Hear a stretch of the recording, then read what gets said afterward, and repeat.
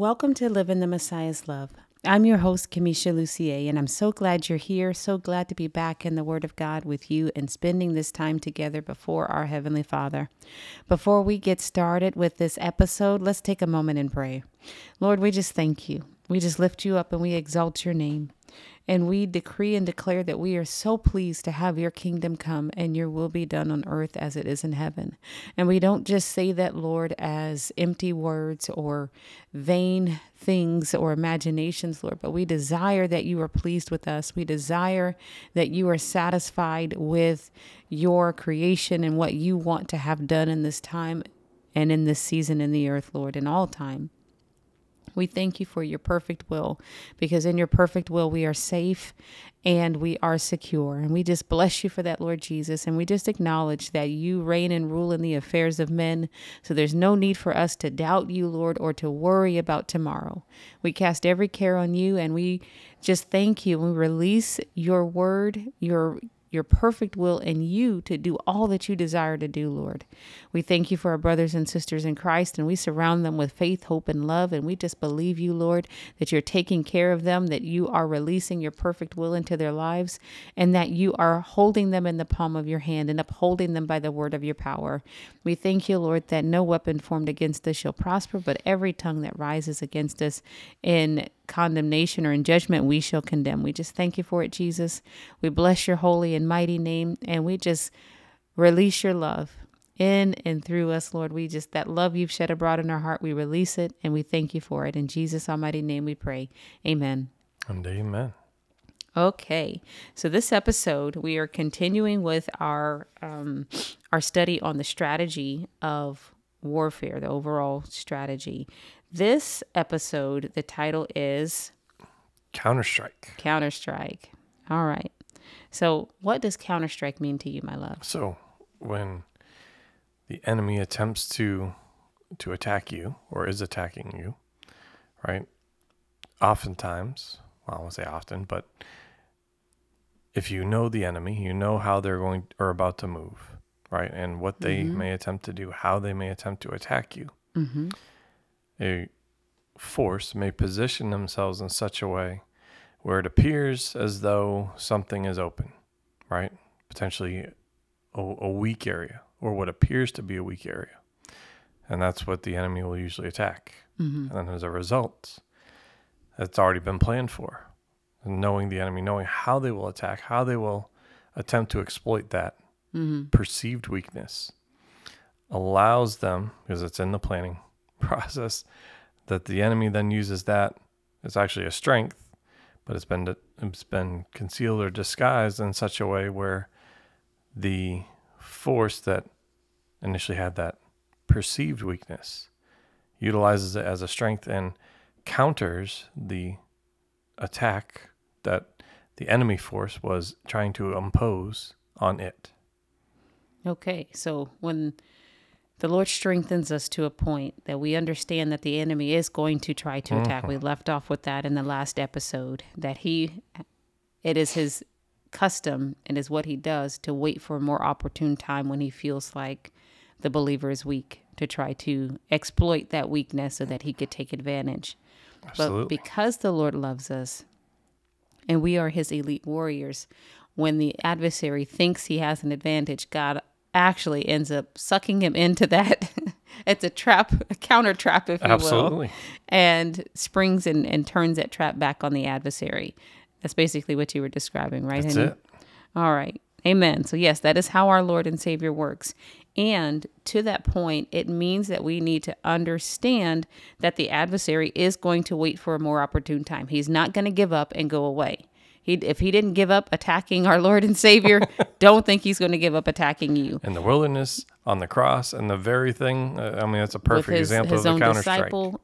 He did little strikes with this well-meaning disciples trying to divert him from the things of God, the Messiah from the things of God, and a disciple that flat out just betrayed the Lord. Mm-hmm. And the adversary did not cease except for when the Lord appeared too strong. But whenever it seemed like the Lord was weak, he tried to strike and take advantage of that. But we know from the Lord that he takes the the small things. And the foolish things, or things the world considers foolish. That's right. Or the world considers small, and he confounds the wise with it. So the adversary, if he had known, he would have never crucified the Lord of glory, because when the Lord seemed to be at his weakest, he was absolutely at his strongest. Amen. Especially on our behalf. I mean, that's clearly the greatest counterstrike, and you know what I mean? All of creation, right? But Amen. it also looks exactly, or not exactly, but very similar to how the enemy chooses to move even from the beginning. Mm-hmm. Look at Cain and Abel. Mm-hmm. Oh, so you're accepted, you're beloved, you're all this, right? And then created that hatred and animosity in Cain that he fed into or gave into, giving the enemy a foothold, and was utilized to kill or destroy Abel. Well, the enemy tried to do the exact same thing with our Lord and Savior. And that was the exact thing that the Lord and Savior knew he was going to do and utilized it against him. Absolutely. So we're not ignorant, but we also need to learn how to deal with the traps the enemy sets for us, because they will be set. Let's look at our springboard scripture, Isaiah 54:17. Amen. It says, "No weapon that is formed against you will prosper, and every tongue that accuses you in judgment you will condemn.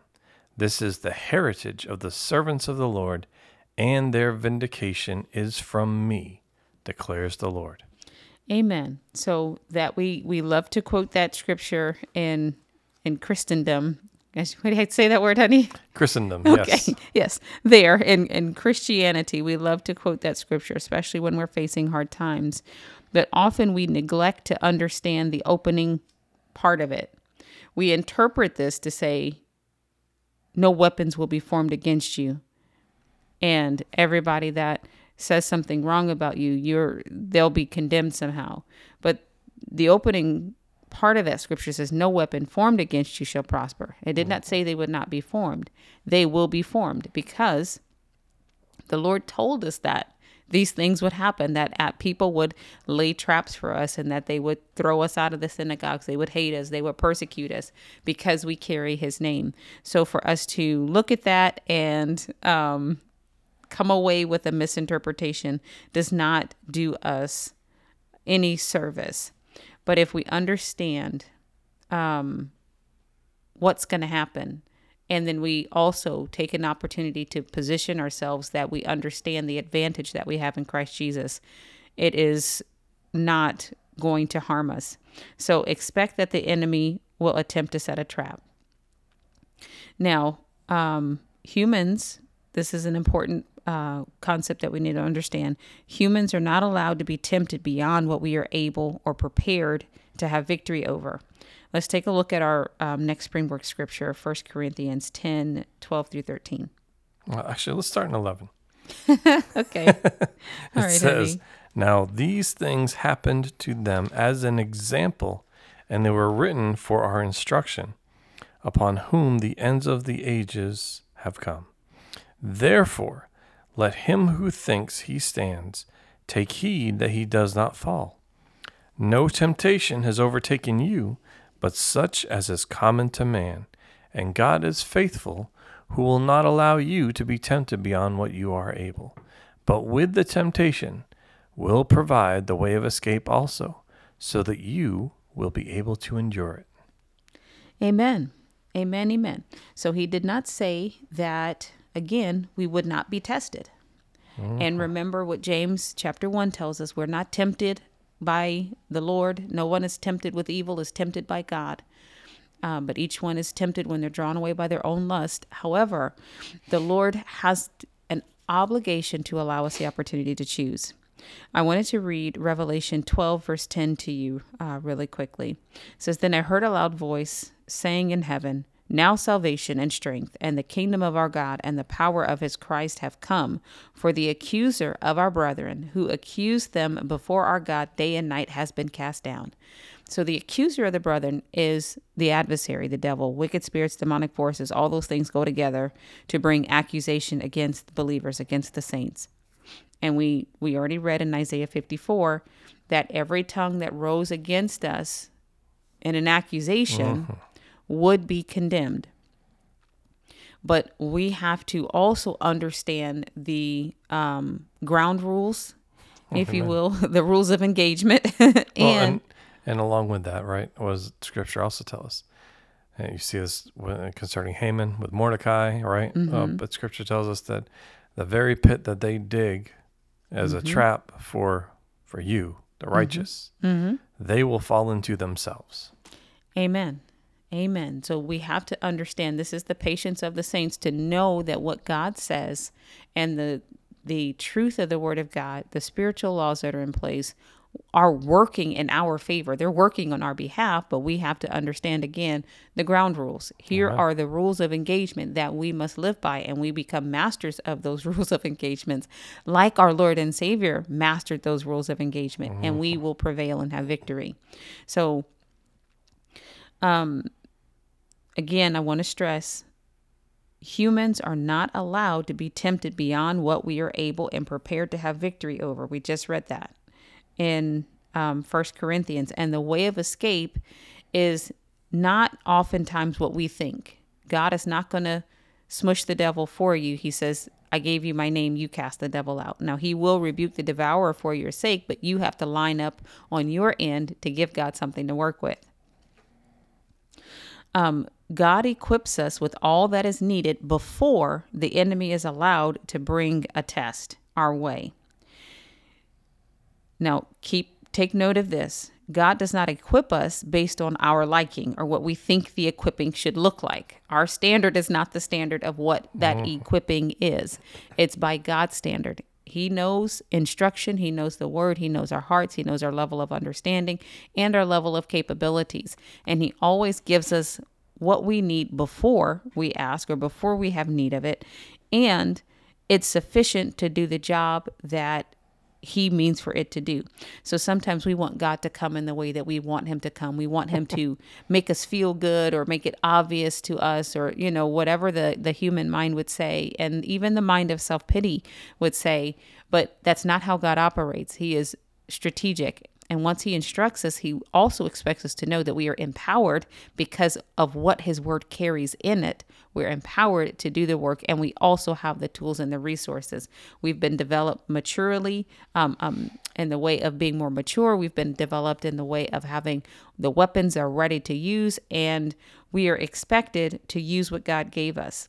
So if you know that God is equipping you beforehand, then it means it's our job to be aware of the value and the importance of whatever God is doing to prepare us, because we're going to need it. And it's our obligation and our responsibility to complete the process with the Lord. Don't jump out early. Don't be late behind God. Be right in season, but finish the process. Let him finish the work in you, and be ready to do what God has empowered you to do. Be ready to resist the devil and be prepared for the fight. Don't grow weary. Sometimes we just want things to go away. And I totally understand that. I get that. But that is not how this works.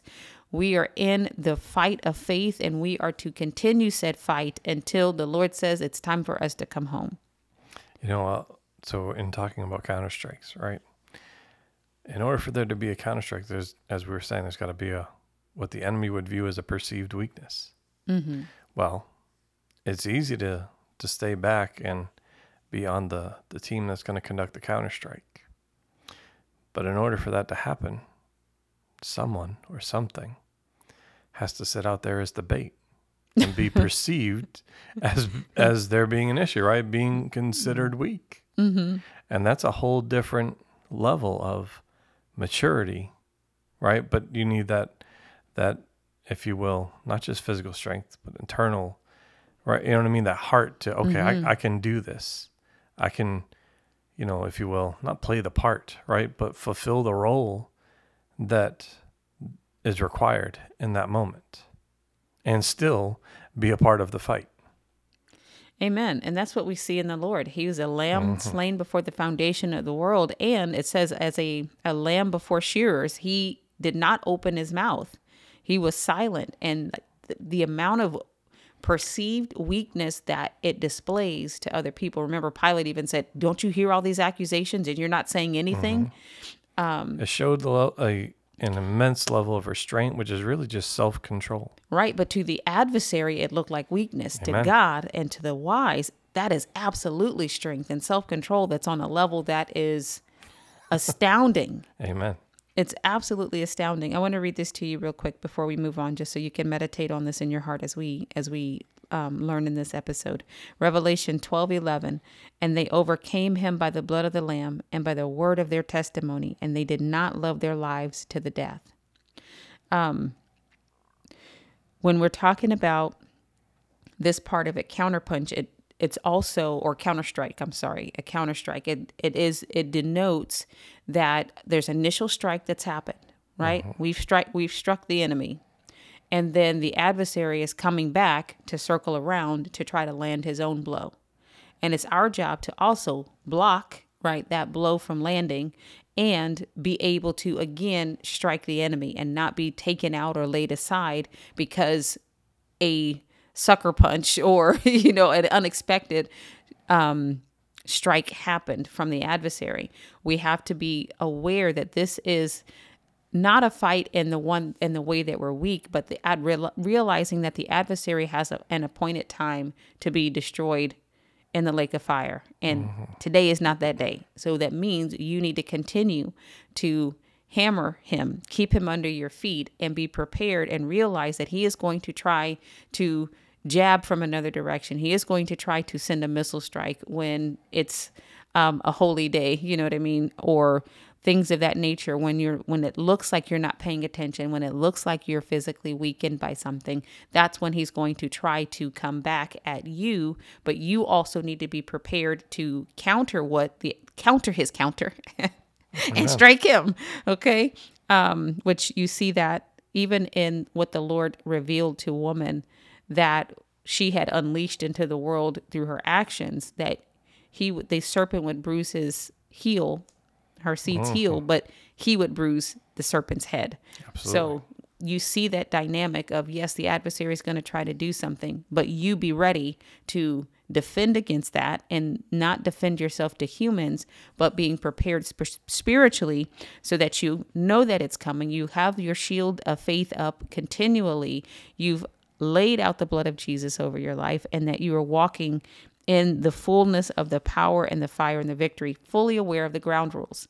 That's also a part of the strategy that you were talking about, somebody playing the bait. Right. Jesus absolutely did that. Like Sure came, the King of Glory put on weak human flesh and took every humble road that there was and looked like he was being humbled and stepped on and beaten and defeated. But the whole time God's talking, unless a seed falls into the ground and dies, it remains alone. But if it dies, it brings forth much fruit. I mean, like the Lord told the devil in so many ways what he was going to do. Absolutely. From Genesis all the way through. He did his point. I'm getting ready to take this to the house. I'm about to embarrass you in your own territory. And the adversary still did not pick up on it because Jesus made an open show of the devil in hell and stripped him of all power and dominion and authority, rose up with all power and authority in his hands. And the scripture says, if they had known, they would not have crucified the Lord of glory, because Jesus was won at that point. But the moment he gave up his life and was sacrificed for our sins and went into hell and was raised again, now there's little Jesuses, many Jesuses all over the place. And that's who we are. Firstborn of many brethren. Exactly. So let's get back on topic here. Let's look at Job chapter 1. And we're going to look at the behind the scenes of what is actually happening. We read about the adversary being the accuser of the brethren. We read that we overcome by the blood of the Lamb and the word of our testimony. But understanding what's happening and seeing that played out, that the Lord equips us before the enemy is allowed to approach. Even when we give the adversary permissions, God still gives us an opportunity to be equipped so we can find that way of escape and we can overcome and we can prevail. So, beginning of verse 6. Sure, honey. It says, now there was a day when the sons of God came to present themselves before the Lord, and Satan also came among them. The Lord said to Satan, "From where do you come?" Then Satan answered the Lord and said, "From roaming about on the earth and walking around on it." The Lord said to Satan, "Have you considered my servant Job? For there is no one like him upon the earth, a blameless and upright man, fearing God and turning away from evil." Then Satan answered the Lord, "Does Job fear God for nothing? Have you not made a hedge about him and his house and all that he has on every side? You have blessed the work of his hands, and his possessions have increased in the land. But put forth your hand now and touch all that he has. He will surely curse you to your face." Then the Lord said to Satan, "Behold, all that he has is in your power. Only do not put forth your hand on him." So Satan departed from the presence of the Lord. Keep going, or? Nope, that's just fine. So in this, you see the accuser of their brethren coming to accuse Job, who is a righteous man of God. He's the brethren, right? The accuser came before God to accuse God, Job and try to incite God against Job. And of course, there's no wisdom or counsel against the Lord. He's not silly or foolish or duped by the tactics of the adversary. And so we see that it was Satan that touched Job and that God put boundaries there. But consider this. If you read over into the end of chapter 1, he'll say, "The thing that I feared greatly came upon me." But he did not sin against the Lord in anything that he did. But, and then chapter 2, it repeats, Satan coming again. But now asking to be able to touch him. Because the devil wants to steal, kill, and destroy, and he's not satisfied unless he does those things. So he comes back again. But Job had been sacrificing for his children for some time. Amen. Before this permission was granted, before this testing came about. Absolutely. So consider that. In the way we read things, we're like, okay, and then this, and then this, and then this. But if you look at this, Job had been sacrificing for his children. They had been having these parties for a long time. So it wasn't the very first time that Job sacrificed just in case for his kids that Satan was like, oh, see. All but a daily occurrence in Job's life.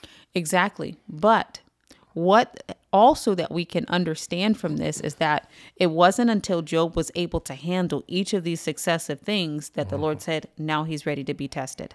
And you could say, here's the bait, right? He presented Job as, here's the bait. And then not only once, but twice to, further launch a counterstrike, but really, if you will, rub the adversary's nose in it. Absolutely. Even when you thought my servant was in a weakened state because of all you had, the adversary, Satan, had done towards Job or against Job, taking all his stuff and then touching Job to bring about sores and boils and the whole gamut and put him in a physical state of immense pain and all that. Sorrow, weakness. Exactly. In every level that you could or even imagine or consider. Job still remained faithful to the Lord. Amen. And God knew, he knows the thoughts and intents of the heart, right? So he knew that Job was not going to fail here. So God's motive was to bless Job with double. Amen. That's why he allowed him to be tested, not because God is being cruel, but we have to qualify for the blessing. We have to qualify for the more. Even Jesus qualified for the more. Amen. Right? Which is to be restored to the glory that he had with the Father before the world was, and to reap us, redeem us back into the fold. His harvest. Exactly. His harvest back into the fold. But that's you and I. That's not, it's not gold or treasure or literal wheat. It's us. And so, but the Messiah had to qualify for the more. Job had to qualify for the more. He had to pass the test. The devil's objective in accusing Job was to, of course, steal, kill, and destroy. But God's objective in allowing him to be tested was to bless him with more, with the double. In Job's case, it was double. But in Christ's case, it was, there's no comparison, because now he's been given a name that's highly exalted and above every name. And at the name of Jesus, every knee shall bow. When in the Old Testament, his name was not yet revealed, even though it's a part of God's plan. It wasn't that he was lesser, but God highly exalted him as a result of this victory that he had. So for us, it's to also understand this rule of engagement. God is required to give us an opportunity to choose. He knows what we're going to choose, and he does not allow us to be tested until we're ready to prevail. We have everything we need to succeed in victory. And his objective in allowing us to be tested is so that we have opportunity to be blessed. When you look back at Genesis chapter 2 and 3, where woman was tempted in the garden, where she was tested, where she was deceived. When you look back at that, they had everything that they needed to prevail over the adversary. However, they did not use it. When the Lord told them not to eat the fruit, that was all they needed to know. When he told them to tend and keep the garden, that was all the empowerment that they needed to cast the devil out and to succeed in this arena. It's not for us to go, well, God, you should have explained it to me that way. If you had told me that everybody was going to be cursed because of me, I would have done something different. Well, that's not faith by that point. Mm-hmm. That is walking by sight. We have to approach God by faith. Let's look at Matthew chapter 6 really quickly.